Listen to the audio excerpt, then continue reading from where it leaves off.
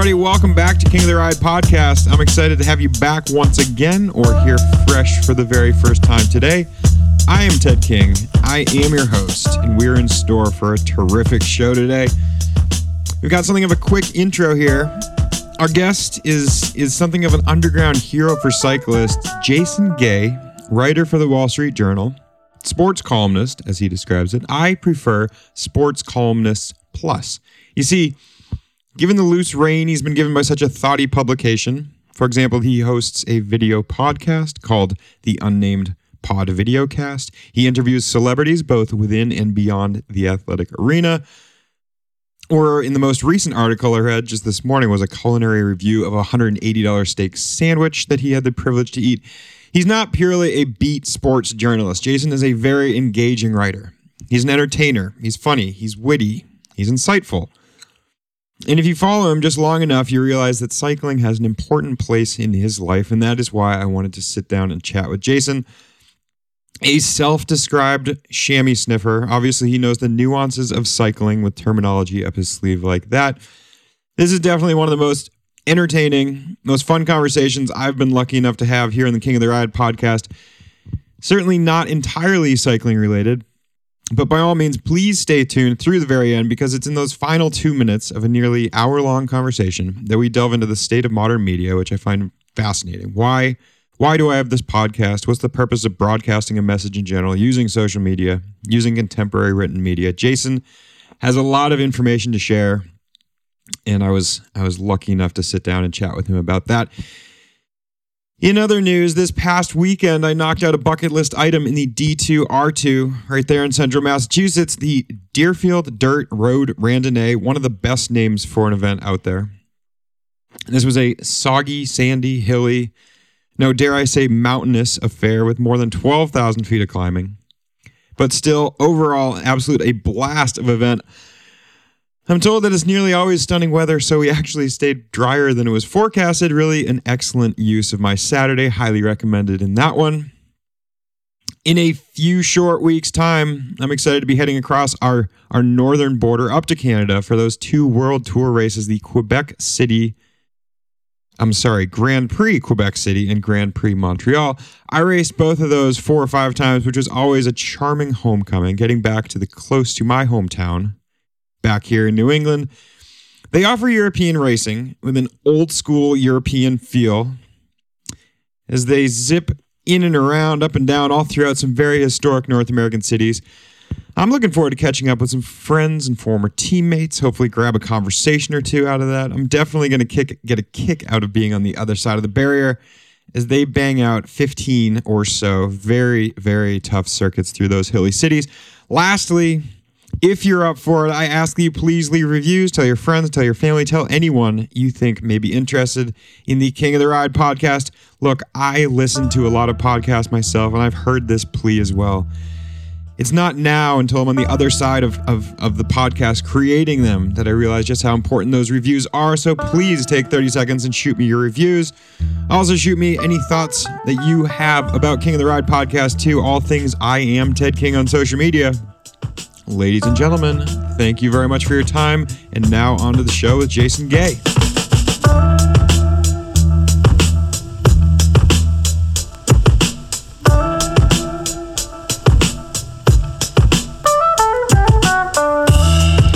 We're in a very new and foreign setting to the King of the Ride podcast.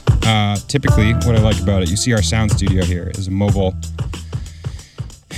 something that looks like a mobile phone circa 1999, and then 2 mics. So we have the ability to go on the road. We've done things recently where we were at we were overlooking the Atlantic. Yeah. There were boats humming in and out. And here we are in New York City are we in downtown Manhattan? Midtown. Yeah. Okay, and we're in an actual sound studio. Yeah. So when people are listening along here today and they're like, wow, the acoustics are out of this world. And not only that, but we're about, as the stone throws, we're about 20 yards from a live country concert. Yeah, there's some country and western concert on the corner of 48th and 6th Avenue. And yeah, you were in the belly of the beast, Ted. How are you holding up here in the middle of New York City? So far, so good. Now, I'll point out, I got up and I gave myself about a 2-hour buffer to get down here. I've seen more of these electric hoverboards that don't actually hover than I've ever seen in my life. Yeah. Seen a couple double-decker bikes already. I nearly got hit by one. I've seen a car fire, true story. Nice. And a live concert. And did you ride or did you take the subway? I took the subway. Okay. I was invited on a couple 6:15 a.m. rides today. Yeah. I'm on the tail end of the Cannondale North American sales meeting just down the road. Okay. So my legs are a little bit, they were ready for a subway ride. But I made it. I was very proud of that. I'm curious to see what you think when you get a chance to ride around this fine city. New York City, very, very underrated as a cycling city. So I hope you get a chance at some point to do it. Well, yeah, we nearly got out for a ride. I would like to still get out for a ride with you. Yeah. At some point. Show me around. Coincidentally, I'm visiting my brother. He's up in Washington Heights, so way up on the northwest side of Manhattan for you non-city slickers like myself. Yeah. And he has this beautiful view in his apartment because he's on the 19th floor overlooking the GW Bridge. Right. Which, oddly enough, I've ridden in New York City 3 times and 2 times have been up there across the GW. Sure, of course. Right on back. Yeah. What about you? Where do you go ride bikes? Well, I live in Brooklyn, so the standard lap is Prospect Park, which is, quick 3.1 mile loop, I believe. To get out of town, you got to go right up the west side of Manhattan and then over the GW onto River Road or 9W, depending on your choice. And then you can go really in a whole bunch of directions, and there's great riding. And I'm always just shocked. I've been doing it for a number of years. I'm no good at it, but I'm just shocked by how many more people you see out. I just did the Nyack 9W ride a couple Sundays ago, and it had been a while since I had done that, and it felt like a parade. And there was no sort of event. There was no Grand Fondo happening or anything like that, but there were just a spectacular number of bikes on the road, and it made me happy. That's a good thing. It does make you feel good. Like the critical mass, even if you're on like a bike path and you're completely swarmed with cyclists, I just feel good about it. I'm a big believer in safety in numbers too. I mean, for 2 reasons. One is that, you're literally, protected by a group sometimes, but also that you just condition drivers to expect bikes. If they know that there are going to be bikes out there, they're going to be looking for them. And we're in an era where there are more distractions than ever for drivers, and it terrifies the hell out of me. And we all know people who have been, victimized by that. So anything that gets people in the mind state that they got to look out for bikes, I'm in favor of. Truth. Couldn't agree more. Yeah. Now, having done this wonderful bike introduction, I could introduce you, but I figured there's no better person to introduce oneself than oneself. So, for our listening audience, we're often talking to bike racers, race promoters, legit people, cycling advocates. Yeah. I think I was describing you this morning to a friend, and I said, I think you're something of a celebrity to the cycling world. No. In a foreign sense, but you are. People know you. People who ride bikes know you. Jason, give me a I think 1,000-word or less profile. I think chamois sniffer is the nice. is the proper term. I'm just a fanboy, unabashedly. I love the sport. I love cycling in every way, shape, and form.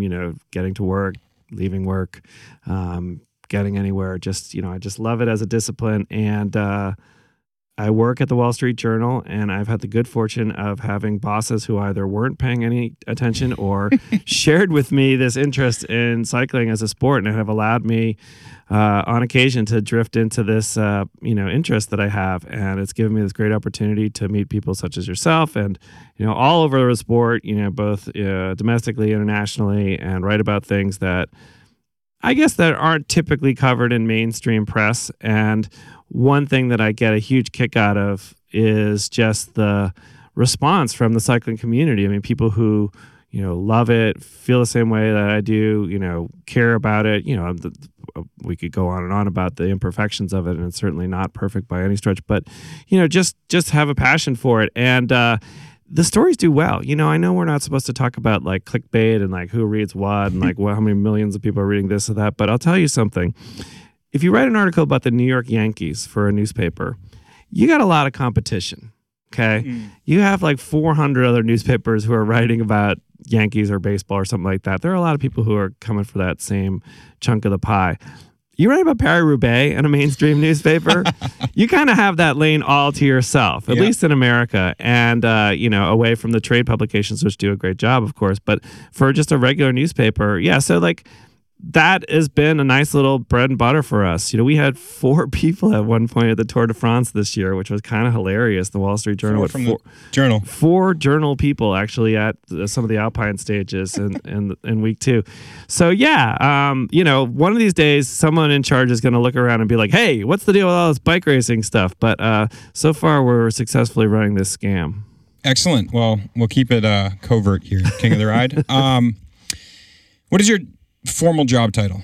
Having done due diligence, you think I would have come up with that? Yeah, no. I read your book, but I didn't. Sports read that. Columnist, I think, is the best way to put it. Okay. Not a legit reporter, just a goofball opinion writer. So I think that's the most honest way to put it. How deep is the sports department at the WSJ? We're lean and mean. We're about 10 people, including a couple editors. People have their strong suits. We've, person who specializes in NBA basketball, person who does NFL, person who does college sports. It bounces around. And we all kind of like pitch in on occasion when things, for big stuff like the Olympics or something like that. And you still have the ability to interview. So across sports, for example, I want to get to this later. You talked to this guy named LeBron James not too long ago. Yeah.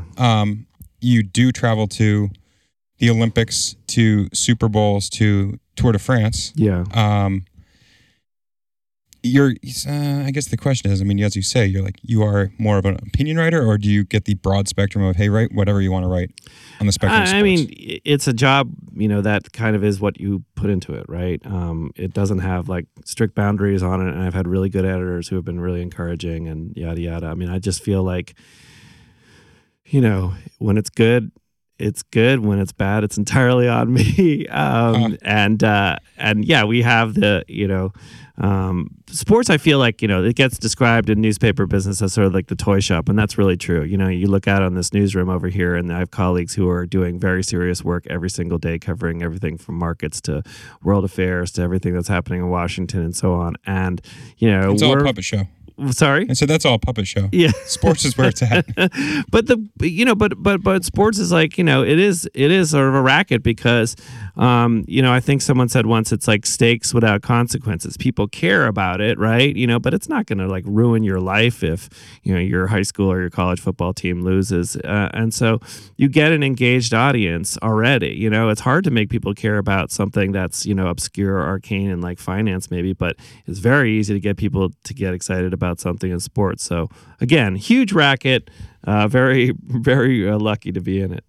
Truth. Yeah, I think in your book, you'll probably remember how you described it even better than I, but you mentioned that sports are this thing that are so fun and meant to be trivial that the only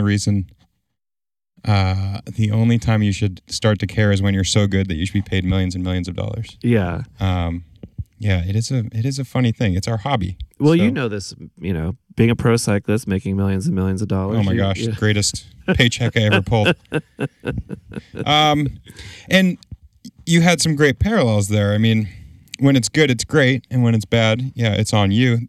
A lot of the ways you just described it is the life of a professional cyclist. And I think from the outside, when I know about writing for the Wall Street Journal is very little, but it looks like a decent gig.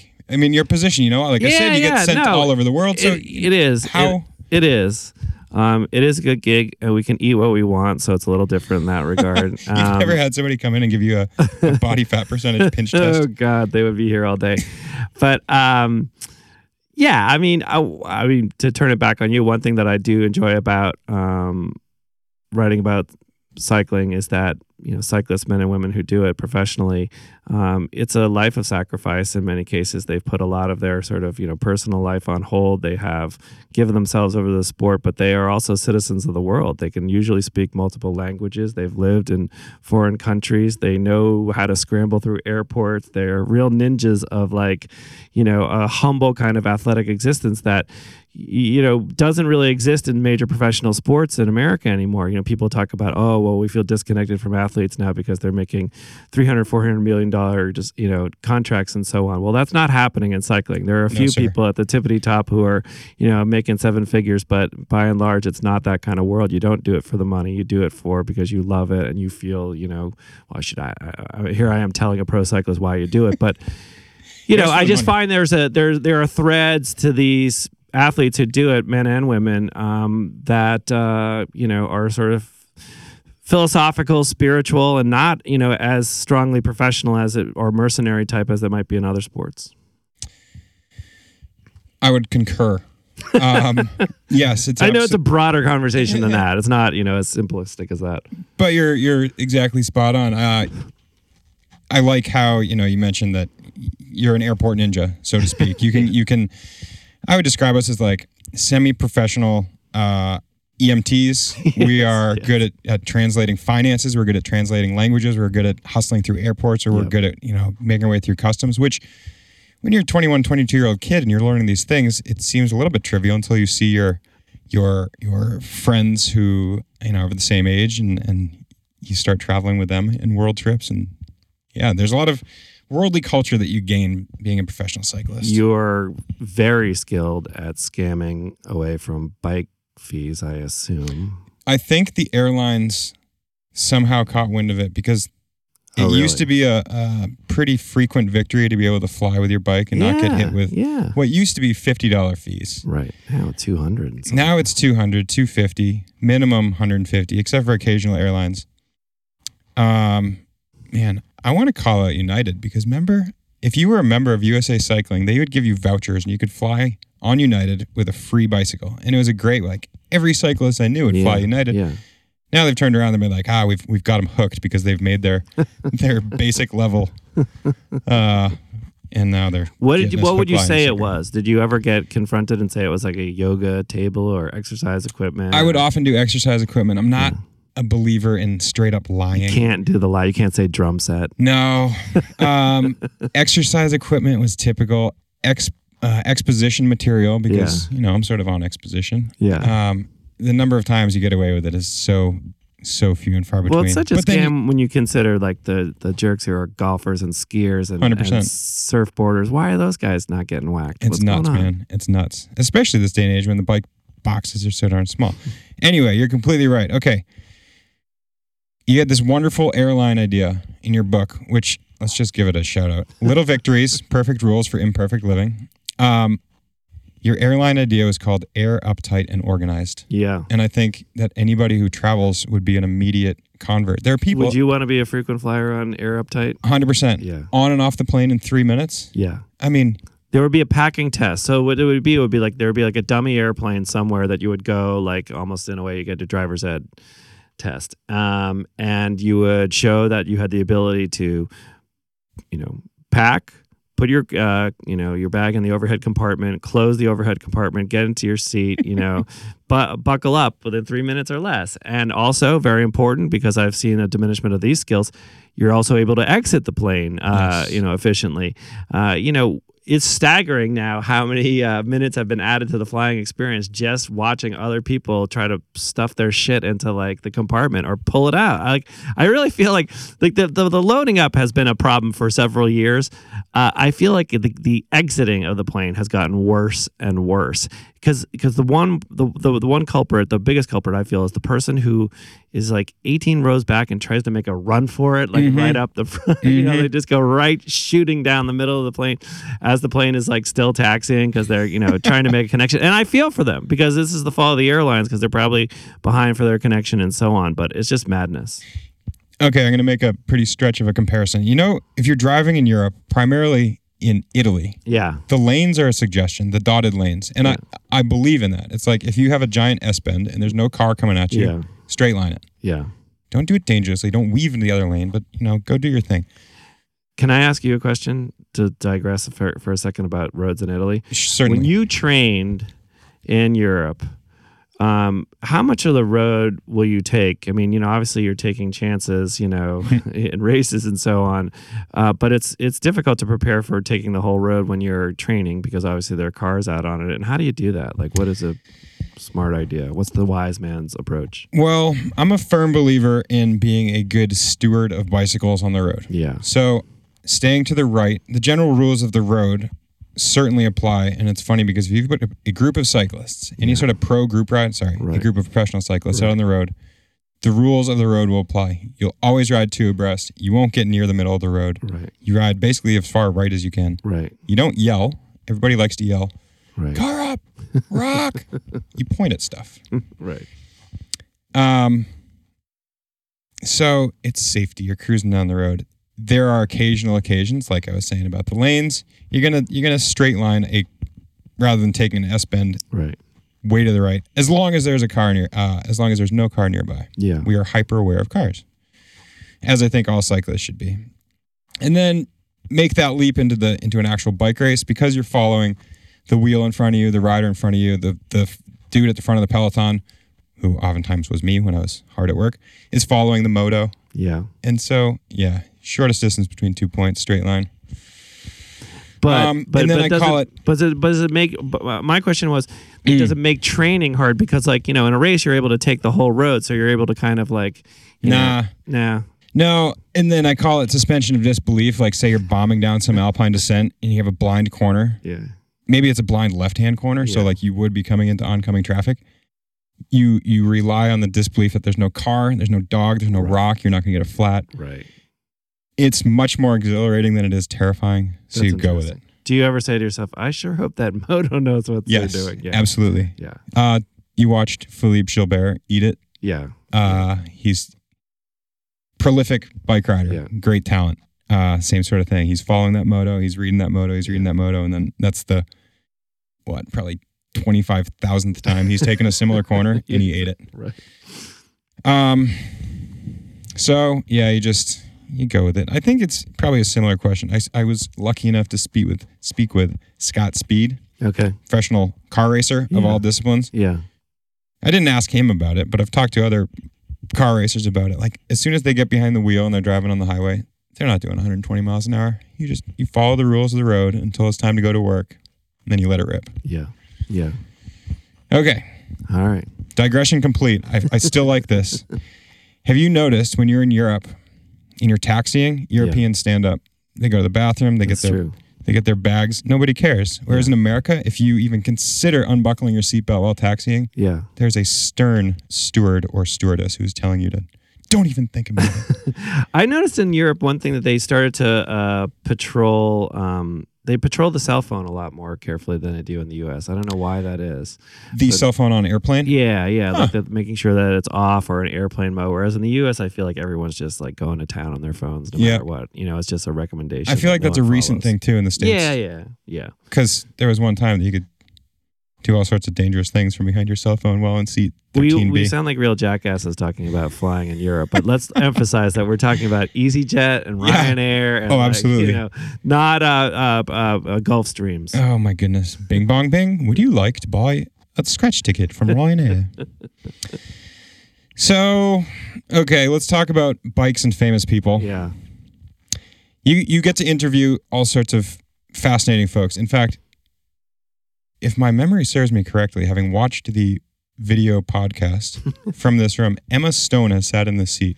Emma Stone has sat exactly where you have sat, Ted. Oh my gosh. This is pretty cool. That she's now the second most famous person to sit in that seat. Yeah. Oh, that is. So where does Dana White fit in of the UFC fame? Is he third or second? Yeah. UFC is very, very fringe sport compared to, pro cycling.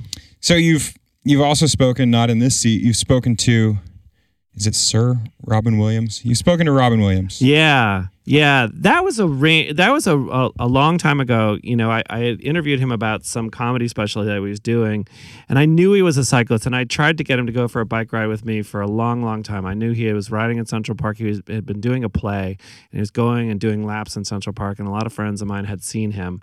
And, I just wanted to go for a ride. And so I had asked his people several times for that. And then the opportunity came up to talk to him about another project, and I leapt at it with the ulterior motive of, talking to him about cycling. And it was an interesting thing, as it happens a lot with, people who are famous for other reasons but love cycling. it's like flipping a switch. You know, they're so programmed to talk about their life as a comic or as an athlete in another sport or so on. And no one really ever asks them about this. And as you know from living this life, you know, cycling is not something that people tend to be like 1 foot in. You know, they are deep, deep beyond. And Robin was the definition of that. It was like he just, you know, his warmth level, you know, rose. I don't want to say he got more serious, but he just was, there was a, you know, very clear passion for it. And, you know, as I learned in later, you know, interviews with people in the Bay Area, I mean, both his cycling habit, but his cycling purchasing were legendary. Yes. Someone told me a great story about him, about how somebody was launching a bike shop. I want to say Sausalito or somewhere in there, and probably above category. Maybe it was above category, and those guys. There. Yeah. But the recommendation was, listen, if you get when you open your shop, put a really expensive 54 in the window, and Robin will come by and buy it. And sure as shit, that happened within a few weeks of opening. But he bought from everybody in the area, as far as I know. And then, you know, his loss was such a tragedy. And then we did a story, I guess about a year and a half after he passed away, about the auctioning of his bike collection, right, which was an incredible opportunity and such a great idea. The family decided he had an inventory of something like 88 bikes, you know, when all was said and done. And that is wild. 88 and like spread across several garages and, you know, container ships and so on. And they ended up raising, I want to say, close to $650,000 on these bikes. And they were everything from like, you know, Team Sky Pinarellos to like Schwinn Stingrays. And it was just such a wild, he had a soft ride, like all this great stuff. Yep. And he was the real deal with that stuff. It was really cool to see that auction go out. Everybody in the Bay Area still talks about him, seeing him on rides, going on rides. His collection was prolific. There's a clip on the internet, and if you type in his name and you type in BMC Racing, you can find it. There's this great clip of him, and I think it's Tour California, somewhere in Northern California, and you probably know who the BMC, you know, DS or whoever it is he's talking to, and he's just like looking at the bikes, and there's a few fans standing around. He's just asking about like electronic shifting, and just really geeking out to the equipment. And someone asks him for an autograph in Spanish, and he signs it and says something. I mean, you get to see the sort of the full human, and that's one of the things that I really do like about, you know, talking to people about bikes and maybe going for a ride with them, is that, you know, it puts people in a mind state and a relaxation that, you know, another topic might not, and you get more of the real person. And so if you look at that clip, I swear to you, it's like a 45-minute long clip. There's more about Robin Williams' character in that than any sort of like, you know, comedic interview he's ever done. 100%. And I think that's exactly what you talked about when you have that interview with him that first time. I mean, you can talk all day about comedy and his acting and where does he get his inspiration and so on and so forth, but it opens up a very humanizing side when you start talking about bikes. And that's, now, if you're a pro rider, is it the opposite? Like, you know, you must have 50,000 people when you were riding out in your, you know, Cannondale kit, and someone comes up and says, "Hey, what are your watts and what are your butt?" Would you rather talk about anything but? Is that where like the maple syrup came from? Just like to change the subject? Yeah, talk about anything but bikes. Oh man. I have a hard time answering that because there are plenty of times that I do like talking about, like, I can nerd out on bikes as well as anybody. Yeah. So there's a time and a place for it. If you're deep into a race, you don't want to, you know, be accosted by a fan to say, "Hey, what was your gear ratio going up the Zolkalon there?" But this day and age, I spend a lot of time on group rides, leading group rides, going out and about and interacting with folks. And you know what? I actually love that stuff now. So, do you think people are too wanked out about like equipment and data now, or do you think the pendulum's starting to swing back and people are starting to ride for riding's sake? I mean, what do you feel? Where's that going? I'll turn the tables back on you. Do you ride gravel yet? I have not. I mean, I've ridden gravel in stretches of, you know, road riding, but not a real true gravel ride at all. Accidental rides through Brooklyn when they've ripped up the pavement. Yeah, exactly. That's a terrific question. I think gravel points directly at this side of cycling, where, you know, I call it Frankenbikes. You know, Frankenbikes 15 years ago, those were gravel bikes. Yeah. And now we're doing this thing that the whole industry is behind it. So I think it's a little bit of a Venn diagram crossover there. It's like it's the fun lifestyle side of cycling with the actual support of the industry to provide the bikes and the equipment and the gear ratios and the tires to make it more accommodating, make it more fun. It does seem like that's where the momentum in the industry is right now, and even in the sport. You know, the competitive community. I mean, like, I'm just shocked at the growth of like Dirty Kansas and like just. You ever read that? Just kidding. I know you won it, but I mean, Which time? It's amazing, like just how that has grown and the enthusiasm for it, and you see it like, you know, pushing up to the professional ranks. Where Totally. I've heard about like pro tour teams like being like, we got to put some people in these things because they're getting a lot of visibility and our sponsors want it. And the trickle up, like yesterday's first stage of Colorado Classic, Yeah, they started on dirt. yeah, They were racing on dirt. The Giro is racing on dirt. There's all sorts of races in the Netherlands now that are, rather than cobbled sections, they're doing gravel sections. Now, let me ask you. I knew that you Please. knew you were going to get into this where I was going to just turn the tables on you. Okay, go. Part of me worries, however, I think gravel racing is great, and Dirty Kansas is not what I'm talking about here. But when you have something like that tour stage on the cobbles this year, where there was big carnage, and I think Richie Port went down, Uran went down. I mean, I anticipated Richie having a bad time on that stage. He crashed before the cobbles. oh, that's right. That's Anyway. right. In fairness to the And it's ASO, it it's was not a before the diss cobbles. on Richie because he was my pick to win the whole darn tour. But But when I see like a stage like this, you know, all the fans, you know, including myself, get really excited about it. It's like, you know, there's going to be, you know, selections, there's going to be carnage, da da da da. But is it like kind of like disingenuous for the sport to basically put together courses where they think they might knock some people out? And like, you know, it's an interesting balance. Like for something like NASCAR, like, well, that is very much like part of like the NASCAR formula. They don't want it to be just like, you know, they want some rubbing in the racing, you know, but in the, you know, obviously the margins are a lot different in cycling and much more dangerous in that regard. Is there something disingenuous about a stage like that? Hot takes. it's I liked it because I'll make a comparison to the Giro. I raced 2009, 2010 Giro. I forget which one it was, but we raced a whole bunch of very, very wet Strade Bianchi, the white roads. Yeah. And Vincenzo Nibali ended up, he didn't win the stage, but he was in the jersey and he rode like a giant. I mean, the guy has incredibly dexterous bike handling skills. Similar story to Cadel Evans, former professional mountain biker, great skills, even though he broke his collarbone like 17 times a year. So what I like about it is it brings an already incredibly elite field of professional cyclists, and then you get to see the cream of the crop, who are the best of the best. Yeah. And it really, this field did really get down to some like serious all-rounders. If I, you know, it didn't like. Yeah. Who won the stage? GVA? Degenkolb. Degenkolb. That's right. With Van Avermaet there. Peter was chomping at the heels. Yeah. You know, I mean, Geraint Thomas, he's done really well in the classics, and Froome, who couldn't ride a bike terribly well 3 years ago, has become an exceptional bike racer. Yeah. I think it ended up taking out a very random selection. Dylan Groenewegen. I don't speak Dutch. You know, he's a terrific sprinter. He destroyed his bike. He broke his bike into two pieces, and it has nothing to do with his bike handling skills. So, man, I don't know. Yeah, it's most certainly a gladiator approach. They're throwing him to the lions and saying, hey, let's see how it all lands. And I don't know what the solution is, because I think there's something cool about that also. I think there's something cool about... It's a spectacle. It was awesome Sure. to watch. And when you saw the faces of the guys rolling in and it looking like, you know, the Roubaix Velodrome, you know, it's hard not to think like, man, we should do this every year. It's awesome. But it's not without consequences. What I found cool, I checked in with Lawrence Tendam Yeah. and Ian Boswell afterwards, and those guys are super domestiques in the mountains. Yeah. They each weigh Yeah. 75 pounds. Yeah. I thought, checking in post facto, they were going to be the kind of folks who were like, that was awful. I don't ever want to do that again. That's terrible. It shouldn't be in the sport. They both had a good time. And I saw LTD on TV on the side of the road 2 or 3 times, bike change, whatever it was.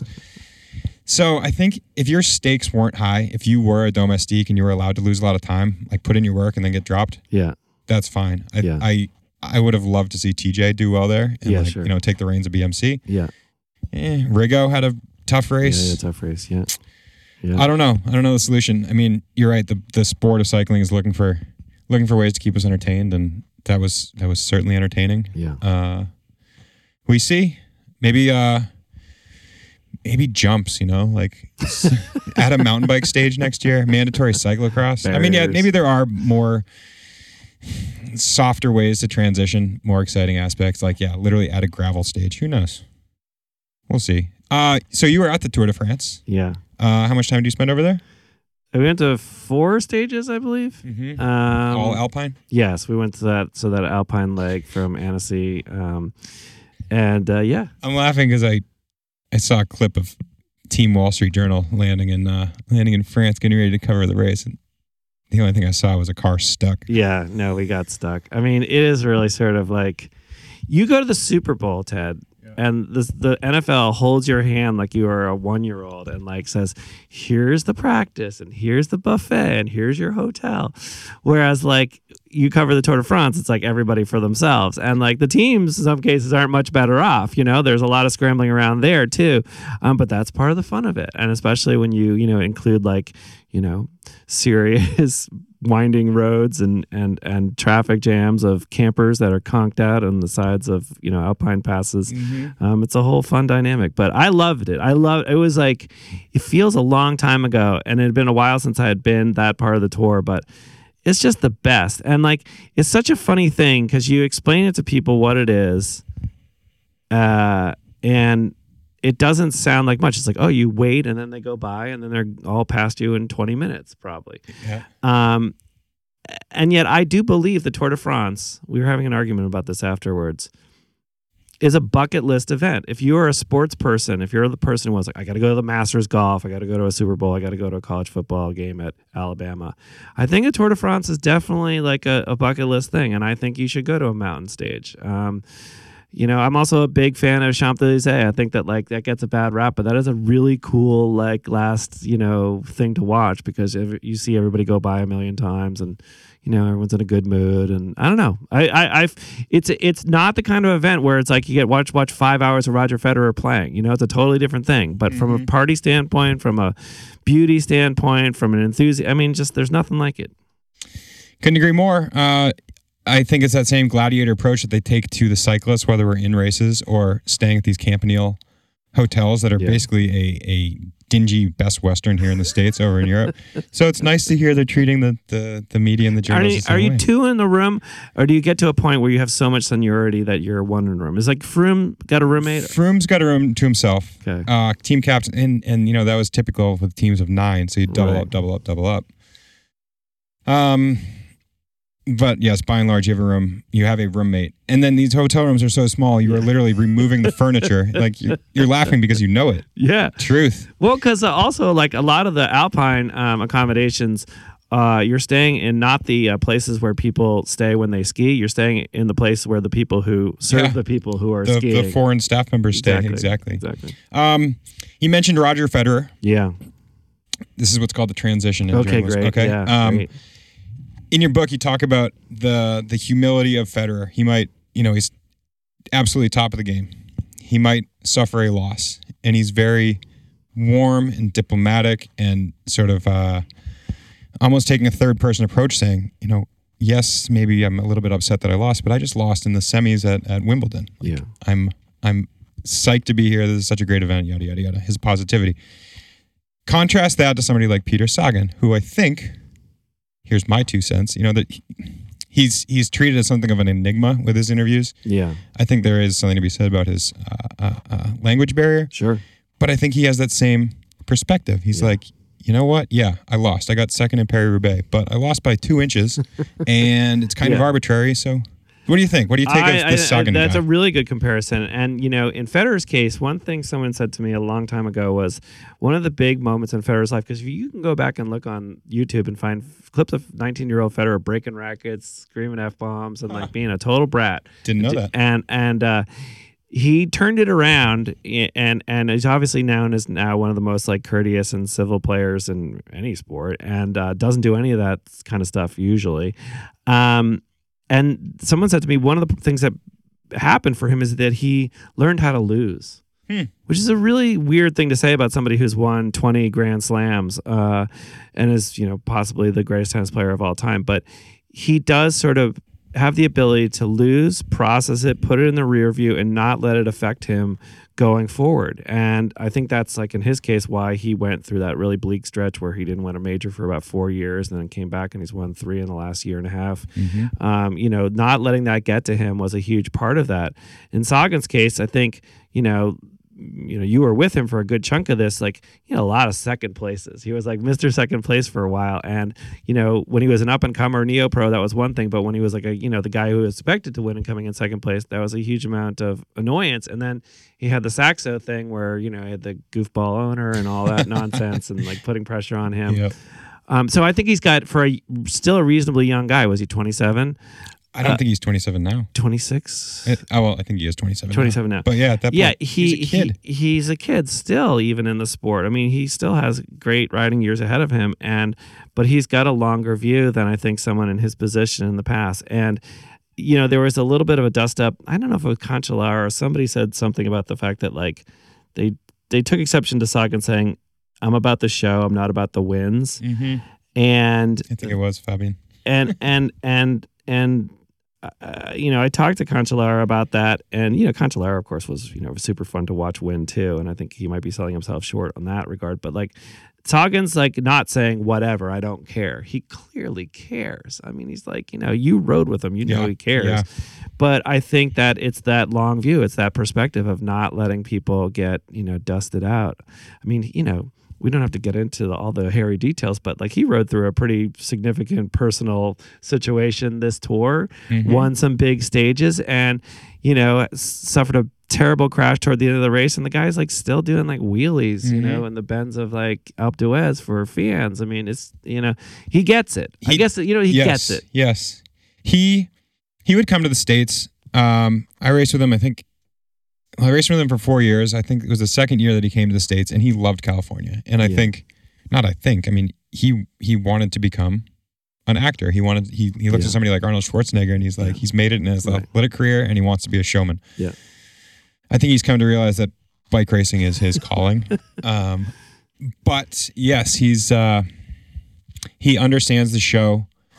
He's incredibly humanizing. It was funny, it's understood he's going to win the kind of stages, and he's going to excel in the kind of stages that he's going to be good at, like the hilly ones that drop the climber or the sprinters, and he's going to come down to a sprint and dust them.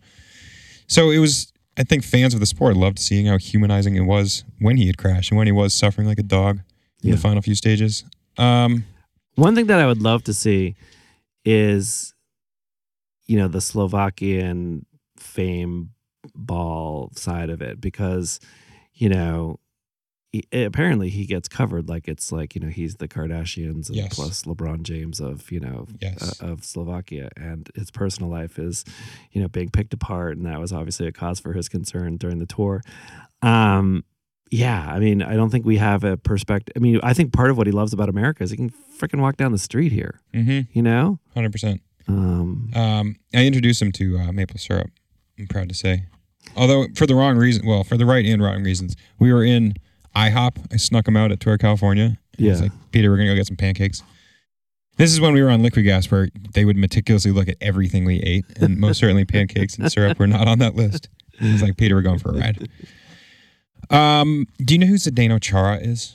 Yeah, sure, of course. He's the tall man of the Boston Bruins. Yeah, yes. buddy. Yep. He's 6 foot and a cyclist. 6'11". He's Slovakian. Yeah. He's a friend and fellow countryman of Peter Sagan. He's on the lineup. I talked to Andrew Ference, former Boston Bruin. Yeah. Then became Edmonton Oilers captain. Yeah. Cyclist. He introduced me to Zdeno. And as a Bruins fan my whole life, when I'm texting Zdeno Chara, like, hey, do you want to go for a bike ride? He's like, yeah, I'll be back in the States in early September. I was over the moon.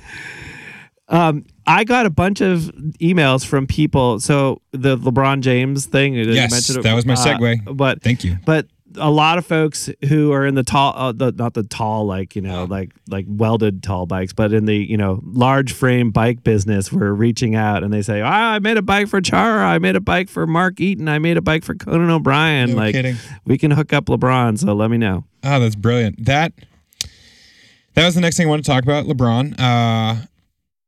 I think, the pictures we see of him more recently, they're actually the old ones, and I think he's still riding the bike, was the sort of maroon Cannondale, Yeah. the lefty. Yeah. Like that's a great Frankenbike Yeah. machine. Yeah. So yeah, It's called a lefty. That's the name of the bike. that's the name of the shock, The shock. because Right. that shock has one fork Right. One fork on the left side. Mm-hmm. You talked to LeBron Yeah. soon after some political bullying from the No, POTUS. it was before. It was hours before. Oh, no actually. kidding. Yeah. Oh, my timeline's whack. Yeah. I had wanted to interview him for a long time, going back to like Miami, because he was like doing critical mass rides in Miami and so on, like during the playoffs, which was nuts. And That's like, so cool. I thought it was just rad. And he was like riding, in Miami, 2 games. And, I've ridden a good deal around Miami. You probably have at one point or another. I have. You ever go with Talansky Yep, around yep, that yep. area? It's dodgy, but it's real riding country. And there's people who are really good down there.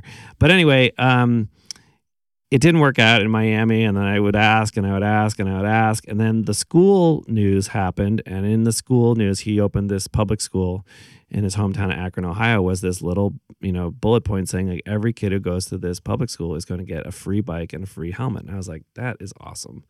And let me just try again. Will, LeBron talk about bikes with me and talk about the school, mission with the bikes?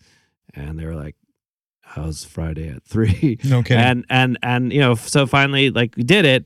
And then later in the night, the Twitterer in chief took a swing at him for a totally Zing. different reason. Yeah. I don't But- think but, I don't think POTUS rides a bike. No, I don't think so either. But I mean, to focus on the bike part of LeBron, I thought the thing that was just so cool about his passion. I mean, like, again, it was like the Robin Williams thing. It's like flipping a switch. It's like LeBron James has been asked every single basketball question you could possibly ask him 50,000 times and can give you a very sort of, straightforward answer on it. He doesn't get asked about like clipless pedals that much, or get asked about, his first bike and mongooses and huffies and like riding in Akron with his friends when he was a little kid. And he was so great. And I think answered the question about like why riding in a way that spoke to so many people. I was really taken aback in a positive way by the response of the cycling community, but also people who are just casual riders or thinking about getting back on the bike again. That when LeBron James was sitting there talking about like cycling as freedom, cycling as a literal reminder of what it was like to be a kid with no purpose at the moment, and like being with your friends, and just that sort of, that sense memory that getting on a bike can give you to your childhood. It gives people like tingles, and it's a real thing. And it is sort of like, when all is said and done, it's why people who, are dorks who like bikes like me do it, but people who, reach the highest level of the sport like you did it. You did it for that kind of sensation, I imagine. Absolutely. I recommend everybody looks that article up. I want to say August 1st, but yeah, Wall Street Journal, Jason Gay, LeBron James bikes. That search is going to land you on this article. Right. I mean, he talks about how he calls them tights, spandex. He gets spandex. He doesn't ride clipless pedals, but he gets the freedom, quick thing with that interview, which is that like I heard from a couple of people who thought that it was like somehow like bike snobby to ask LeBron about like clipless pedals, or to ask him about like what his inventory was and say like, oh, maybe you need a gravel bike, LeBron. And like, first of all, if you read me, you know that half the time I'm tongue in cheek, and like I am the biggest like dork in the world. Like I am so far from like a bike snob elitist. It's comical. But secondly, LeBron was super psyched to talk about clipless pedals because he knows, like he had talked to his friends. He had talked to a lot of riders. He had gone on rides where people were like, LeBron, you got to get on clipless pedals. Like it's going to make your life a lot better. And it was on his to-do list. And, I wouldn't have talked about it with him if it wasn't something that he had responded so compellingly to. So it was not like me looking down from the mount at LeBron James. I wouldn't dare do that. Like I am like, a fart joke wrapped in a human being suit. Like I am not a snob, okay? I didn't pick up on that, yeah. but that's excellent qualifier there. Yeah. Oh man, one of your most well-known pieces is that on rules of Thanksgiving family football. Yeah. Which is typical touch football, and then you've explored that in some other areas. So yeah, I mean the same sort of thing. It's like, hey, what are the rules? But I think they're all said tongue in cheek. At the end of the day, The rule is go ride your bike. Go Well, enjoy right. The community. rules are also like, I think that's like, well-trod ground in cycling, right? Everyone does the thing about like, putting your sunglasses on the outside of the helmet straps and blah, blah, blah, blah, blah. But one of the things I do like about getting older and slower and fatter is that like, you don't care about any of that stuff as much as you once did. Like I used to remember being like, oh boy, look at these socks. They're not the right, like you're a centimeter too short. Right? It's not matching up with my tan line. And now it's just like the fact that, I have small kids, the fact that I can just get out the door and inflate the tires is a small miracle. And it does sort of bring me back to the reason of why, I like it. And like I said this in the book, I think, but like with cycling, like, I've had talk therapy. I've had couples therapy. I've had all kinds of like, ways to like, improve my life. The bike works 100% of the time. It's undefeated in terms of like a psychological lift. It just makes you feel much better. So that's what, it's all about to me anymore. I'm not the guy who's, scrolling through, competitive cyclists, although I like competitive cyclists. I couldn't agree more. And it's interesting that you talk about the various therapies because your wife got you into the sport of cycling. Yeah, she did. She was the person who was like, and still is the person who will knock off the 100-mile ride. She's done the triple bypass. She's the real cyclist. I'm just the noob, still the noob. She can descend a hell of a lot better than I can. Yeah, she can do mostly everything better than I can. Oh. Can I ask you another question? Please. My wife's a ripper too. I need to throw that out there. We should all go for a bike ride. The four of us. 2 tandems. Okay, go on. Maybe we can get one of those 8-seaters like that go around Times Square. I was noticing on my most recent ride out of town here that everyone is dressed so nicely in cycling. Cycling clothes, and I know you work with, was it Velocio? Velocio. Yep. Those are really nice. Everyone has really nice clothes. You don't see people in the crazy like Pink Floyd shirt or like the banana color. I mean, like everyone. They're still out there. Are they? Oh, don't worry. They're still there. Maybe it's a New York thing, but I was like, man, it's like a freaking fashion show out here. Everyone looks like they're like going to like a Monte Carlo wedding or something like that. Everyone looks great. A lot of black and pink and yada yada. Sure. The two things that my retirement from formal bike racing coincided with very, very well were the advent of gravel and the whole industry getting behind it, and that's super fun, and aesthetics. Because literally my final year of racing, I'm like, am I supposed to keep wearing this jersey? Like, do I have to ask the team for a couple extra jerseys so I have something to wear? Got teamed up with Velocio. Yes, the aesthetics are wonderful. The clothes are comfortable, and it's awesome. Okay, now we're getting the boot because we're supposed to get the boot. Real journalists. We're going to do this. We got 30 seconds or less. Okay. Like I'm on NPR or something. Yeah.